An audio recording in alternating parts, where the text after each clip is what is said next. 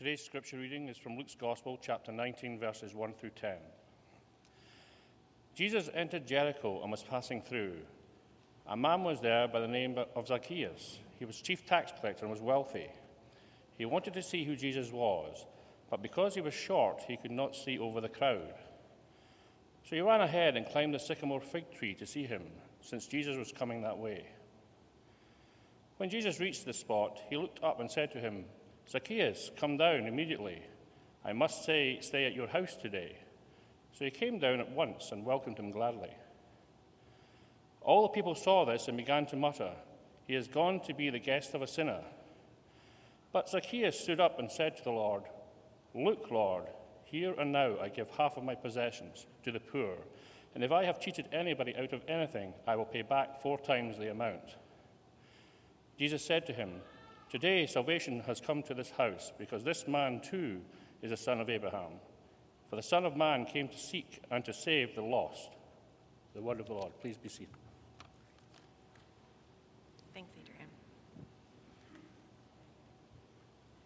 Well, good morning. I am Pastor Tammy Roach. I'm the Adult Ministries pastor here at Alleluia, and I too want to welcome you to worship today. We are in the second week of our 3-week sermon series, 3 Steps to Better Relationships. And last week, Pastor Mark talked about what it means to move from selfish to selfless.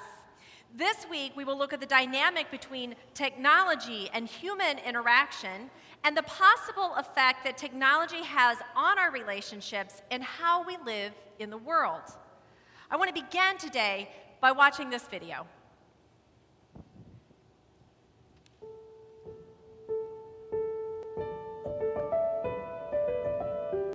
When you were a kid, what did you do for fun?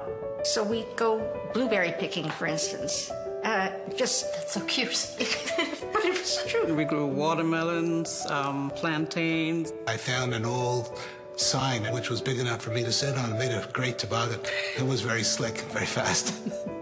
I had a few fish in my basket, and I looked up on this bluff, and here's this black bear sitting there watching me. If he starts chasing me, I'm going to keep throwing the fish out of my basket until he's gorged and he won't bother me. And what did you like to do for fun? You go door to door, get a group of kids, and you play lots of games, hide and seek, just going out to the field and playing baseball. And we built these massive forts, the kind that you can actually sit in and play in, with our friends, and it was just really wonderful. So what do you like to do for fun? Video games, definitely.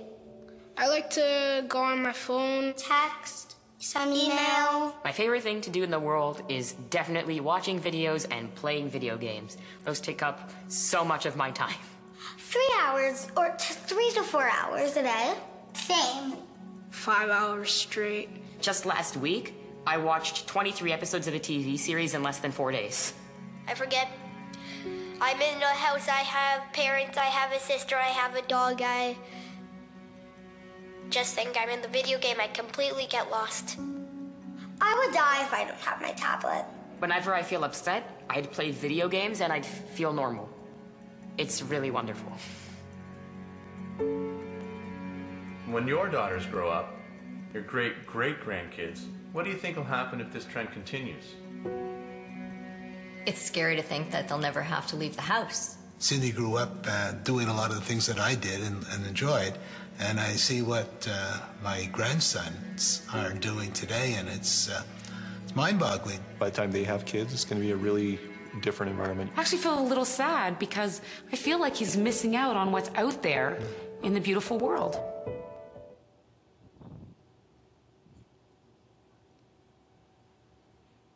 Today's generation lives a completely different world than the one that we knew growing up. The youth of today are the first generation to grow up completely in the digital era. And in some ways, like the mom in the video, it makes me sad to think about all the things our kids are missing out on because they are so reliant on their phones, their tablets, their gaming devices, and the TV.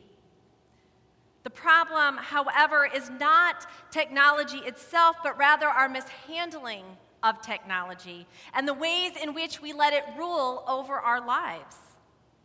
For some, the idea of going even a short amount of time without access to a phone and all that it provides is a bit mind-boggling. So before we go any farther for this message today, I want you to try something with me. I want to do a little experiment. If you have your mobile phone with you, I want you to pull it out of your purse or your pocket or wherever you have it hidden and hold up your phone. Just hold it up. Look around you. This is the reality of life. Nearly everyone over the age of 12 has some sort of device, and many much younger than that. See, we're not getting rid of screens. Technology is only going to become greater, more convenient, and more efficient. So our best strategy is to learn how to have healthy relationships with them so that we can have healthy relationships with one another. Okay, so don't put your phone away yet. You need to stay with me a few minutes. All right, so in one hand, I want you to hold your phone with one hand, and I want your pointer finger out on the left, and I want you to go to your settings. Go to the settings on your phone, okay? On the count of 3, I want you to push the airplane mode button. Okay, ready? 1, 2, 3. Now put your phone away and take a breath. For those of you in the know, you understand that you have just disabled yourself from cellular data, from Wi-Fi, from location services, and more. You are completely detached from anyone not in this room. How does that feel? Some of you may feel completely unaffected. Congratulations, I wish I were you. Some of you may actually feel a sense of freedom. But I'm guessing that a small majority of you are feeling a bit anxious, even the slightest amount. It's okay, let that feeling of anxiety sit with you for just a minute. Now I invite you that if you have a good reason to turn your airplane mode back off, a sick relative perhaps, or a kid in nursery, please go ahead and turn your phone back on. But for the rest of you, I want to encourage you to leave it that way for the remainder of the service. And if you're lucky, maybe you'll forget that you've done that and be cell phone free for the rest of the day. So let's go ahead and return for our text today. No, not the text you just got from your neighbor that you're talking about the game, but our scripture text for today. Luke 19, 1 through 10, when Jesus encounters Zacchaeus in Jericho. If you have your worship Bible, it's on page 852. Luke 19, verse 1. Jesus entered Jericho and was passing through. A man was there by the name of Zacchaeus, and he was a chief collector, and he was wealthy. He wanted to see who Jesus was, but because he was short, he could not see over the crowd. So he ran ahead and climbed a sycamore fig tree to see him, since Jesus was coming that way. So what did we just learn about Zacchaeus? We learned that Zacchaeus was a tax collector. We learned that he was wealthy, and we learned that he was short. Now, these 3 descriptors tell us that Zacchaeus was not well liked, probably because he used his status to take advantage of the poor and the less fortunate. Now, we cannot say this for sure. The only indication that this might be a possibility comes in verse 8 when Zacchaeus says, "If I have cheated anybody out of anything, I will pay back 4 times the amount." Still, the reputation of a tax collector makes us believe that this is true. So in spite of his wealth, he was a man on the margins. He was an outsider. See, even the word short in this context tells us something, that yes, he was too short to see over the crowd, but in this context, it also tells us that he had a poor moral standing among his neighbors, who no doubt despised him. So Zacchaeus was eager to see who Jesus was, and he climbed the sycamore fig tree. Let's return now to our scripture. We're going to pick up in verse 5. When Jesus reached the spot, he looked up and said to him, "Zacchaeus, come down immediately. I must stay at your house today." So he came down at once and welcomed him gladly. See, when Jesus reached the spot, the very tree in which Zacchaeus climbed, he looked up. He acknowledged him, and he told him to come down. Essentially, Jesus is saying, you are worthy of my time. You, an outcast, a man on the margins, is worth my actual presence and my undivided attention.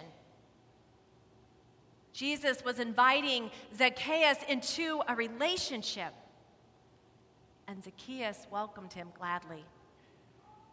Now, if this were another message, I might spend a little bit more time discussing verse 7 and the reactions of the crowd, but today the message is on the relationship-building interaction between Jesus and Zacchaeus. So we are jumping to verse 8, where Zacchaeus stood up and said to the Lord, "Look, Lord, here I am, and now I give half of my possessions to the poor, and if I have cheated anybody out of anything, I will pay it back 4 times the amount." See, as a result of this interaction with Jesus, Zacchaeus was a changed man. His life was affected. He gave more than what was required to those in need, and he promised to pay back anything he had cheated out of anybody.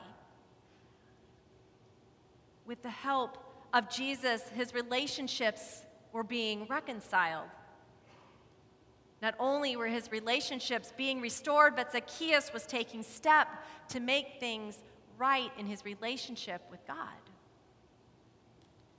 Within this text, we see a relationship-building movement, and I want to take a look at that piece by piece right now.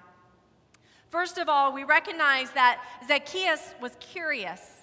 See, he wanted to see Jesus, and he desired to know him. The second thing we notice is that Jesus looked up. See, he noticed Zacchaeus, and he saw the opportunity to invite Zacchaeus into a relationship. This is an interaction between two willing people who are open to the possibility. The third thing we notice is that Zacchaeus accepted the invitation, and as a result, he was a changed man. He was saved, if you will. And finally, Jesus revealed a blessing. Today, salvation has come to this house, for I came to seek and to save the lost. The beginning of a relationship had been established, and a blessing was revealed. Zacchaeus was seen, heard, welcomed, and loved. And as a result, he promised to live a different life. This story is about how engaging in personal relationship, especially the one with our living Christ, has the power to change a person. Such a relationship has the power to change you. Imagine how different this story could have been.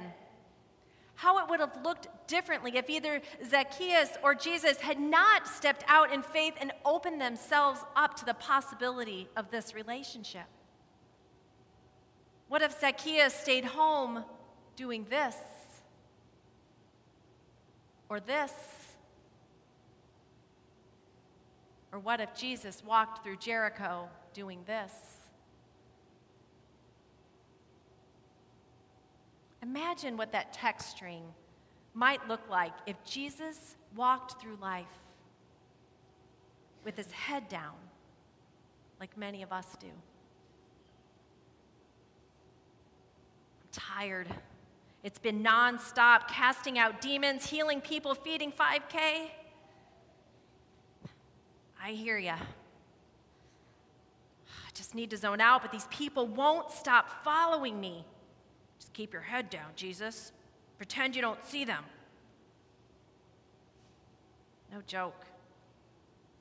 I think a guy just climbed a tree. Well, don't look up. I looked. Jesus! Ugh, gotta go. I made eye contact.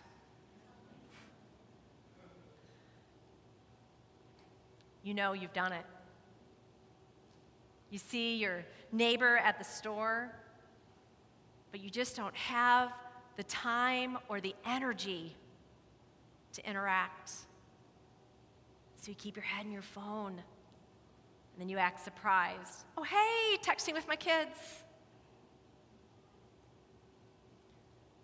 We can't share how deep and wide the love of Christ if our eyes are only seeing this much of the world. Yes, it's easier to keep our heads down.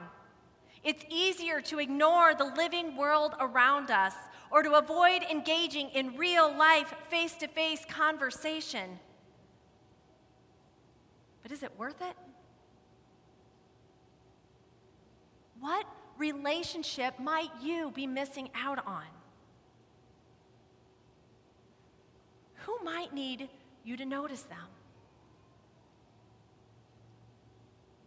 See, in my book, the stakes are way too high to live this way. Because we need real human interaction. We are made for physical relationships, not virtual relationships. We need touch. We need eye contact. We need to hear real laughter. See, all of these things are scientifically shown to lift our moods and help us feel more connected. God made us for relationship and to be connected as one body in Christ. But please don't misunderstand me in this message. I'm not saying that technology is bad or that you should never use technology. In many ways, our planet has never been more connected because the advances of today are helping us stay connected with childhood friends or family members that have moved thousands of miles away.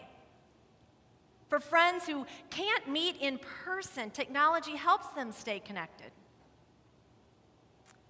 Ask just about any teenager today, and they will say that the various types of social media actually help them stay more connected to their friends.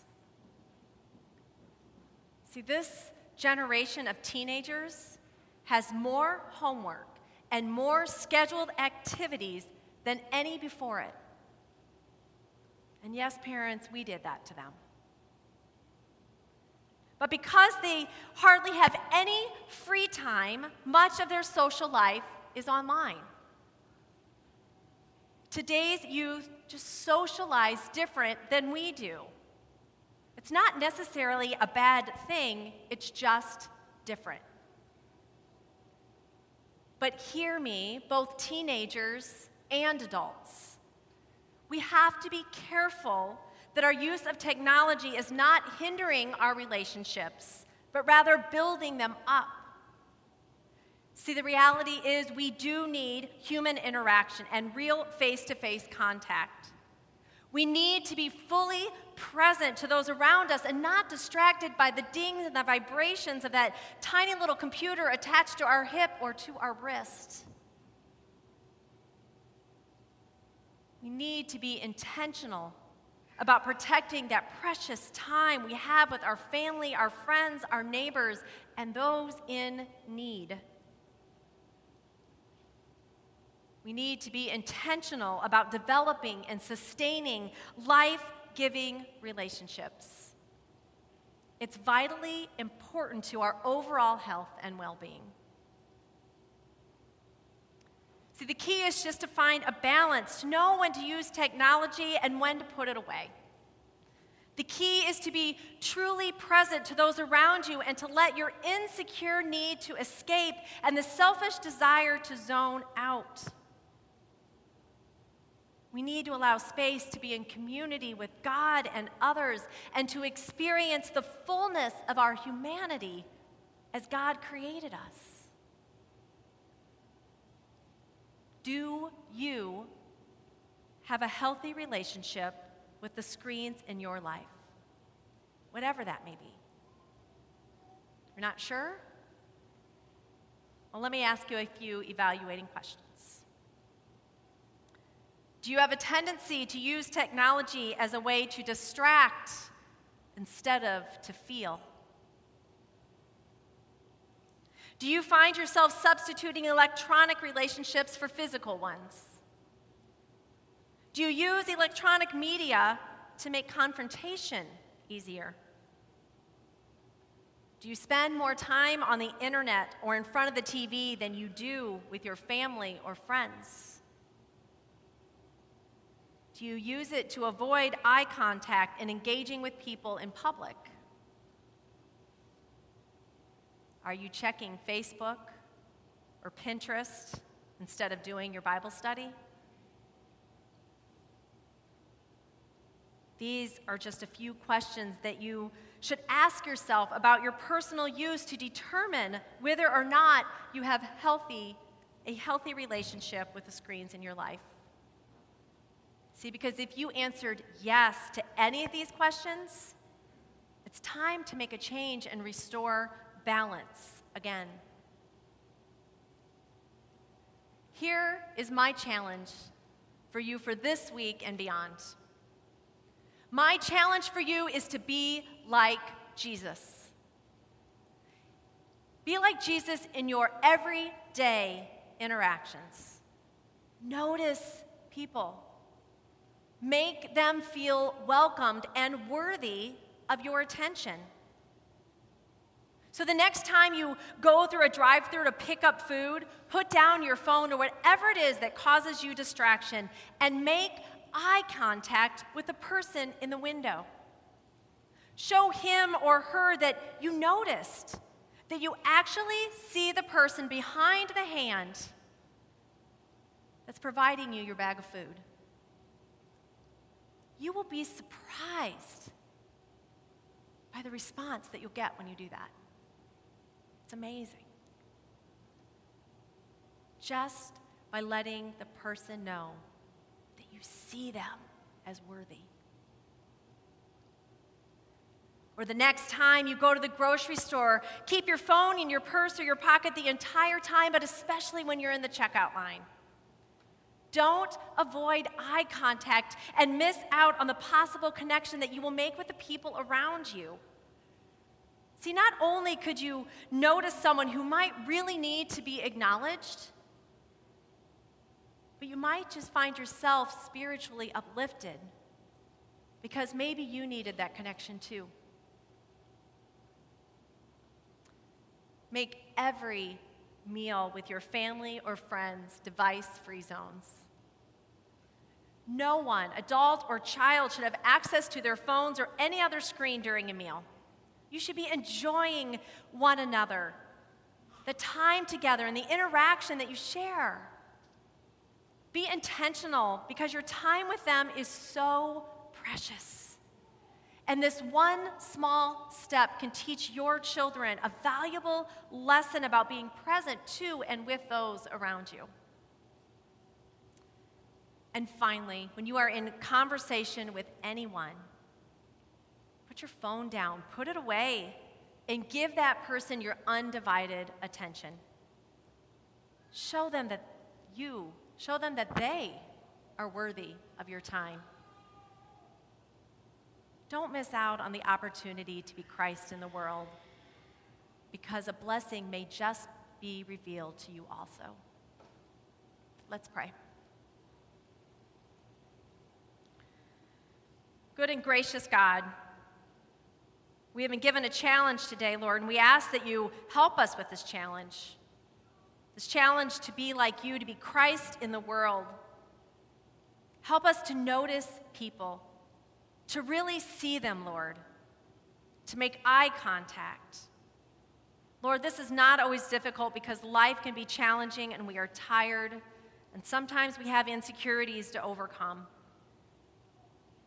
Sometimes, Lord, we just want to zone out. But Lord, you have called us into relationship with you and with others in our community. And Lord, we need your help.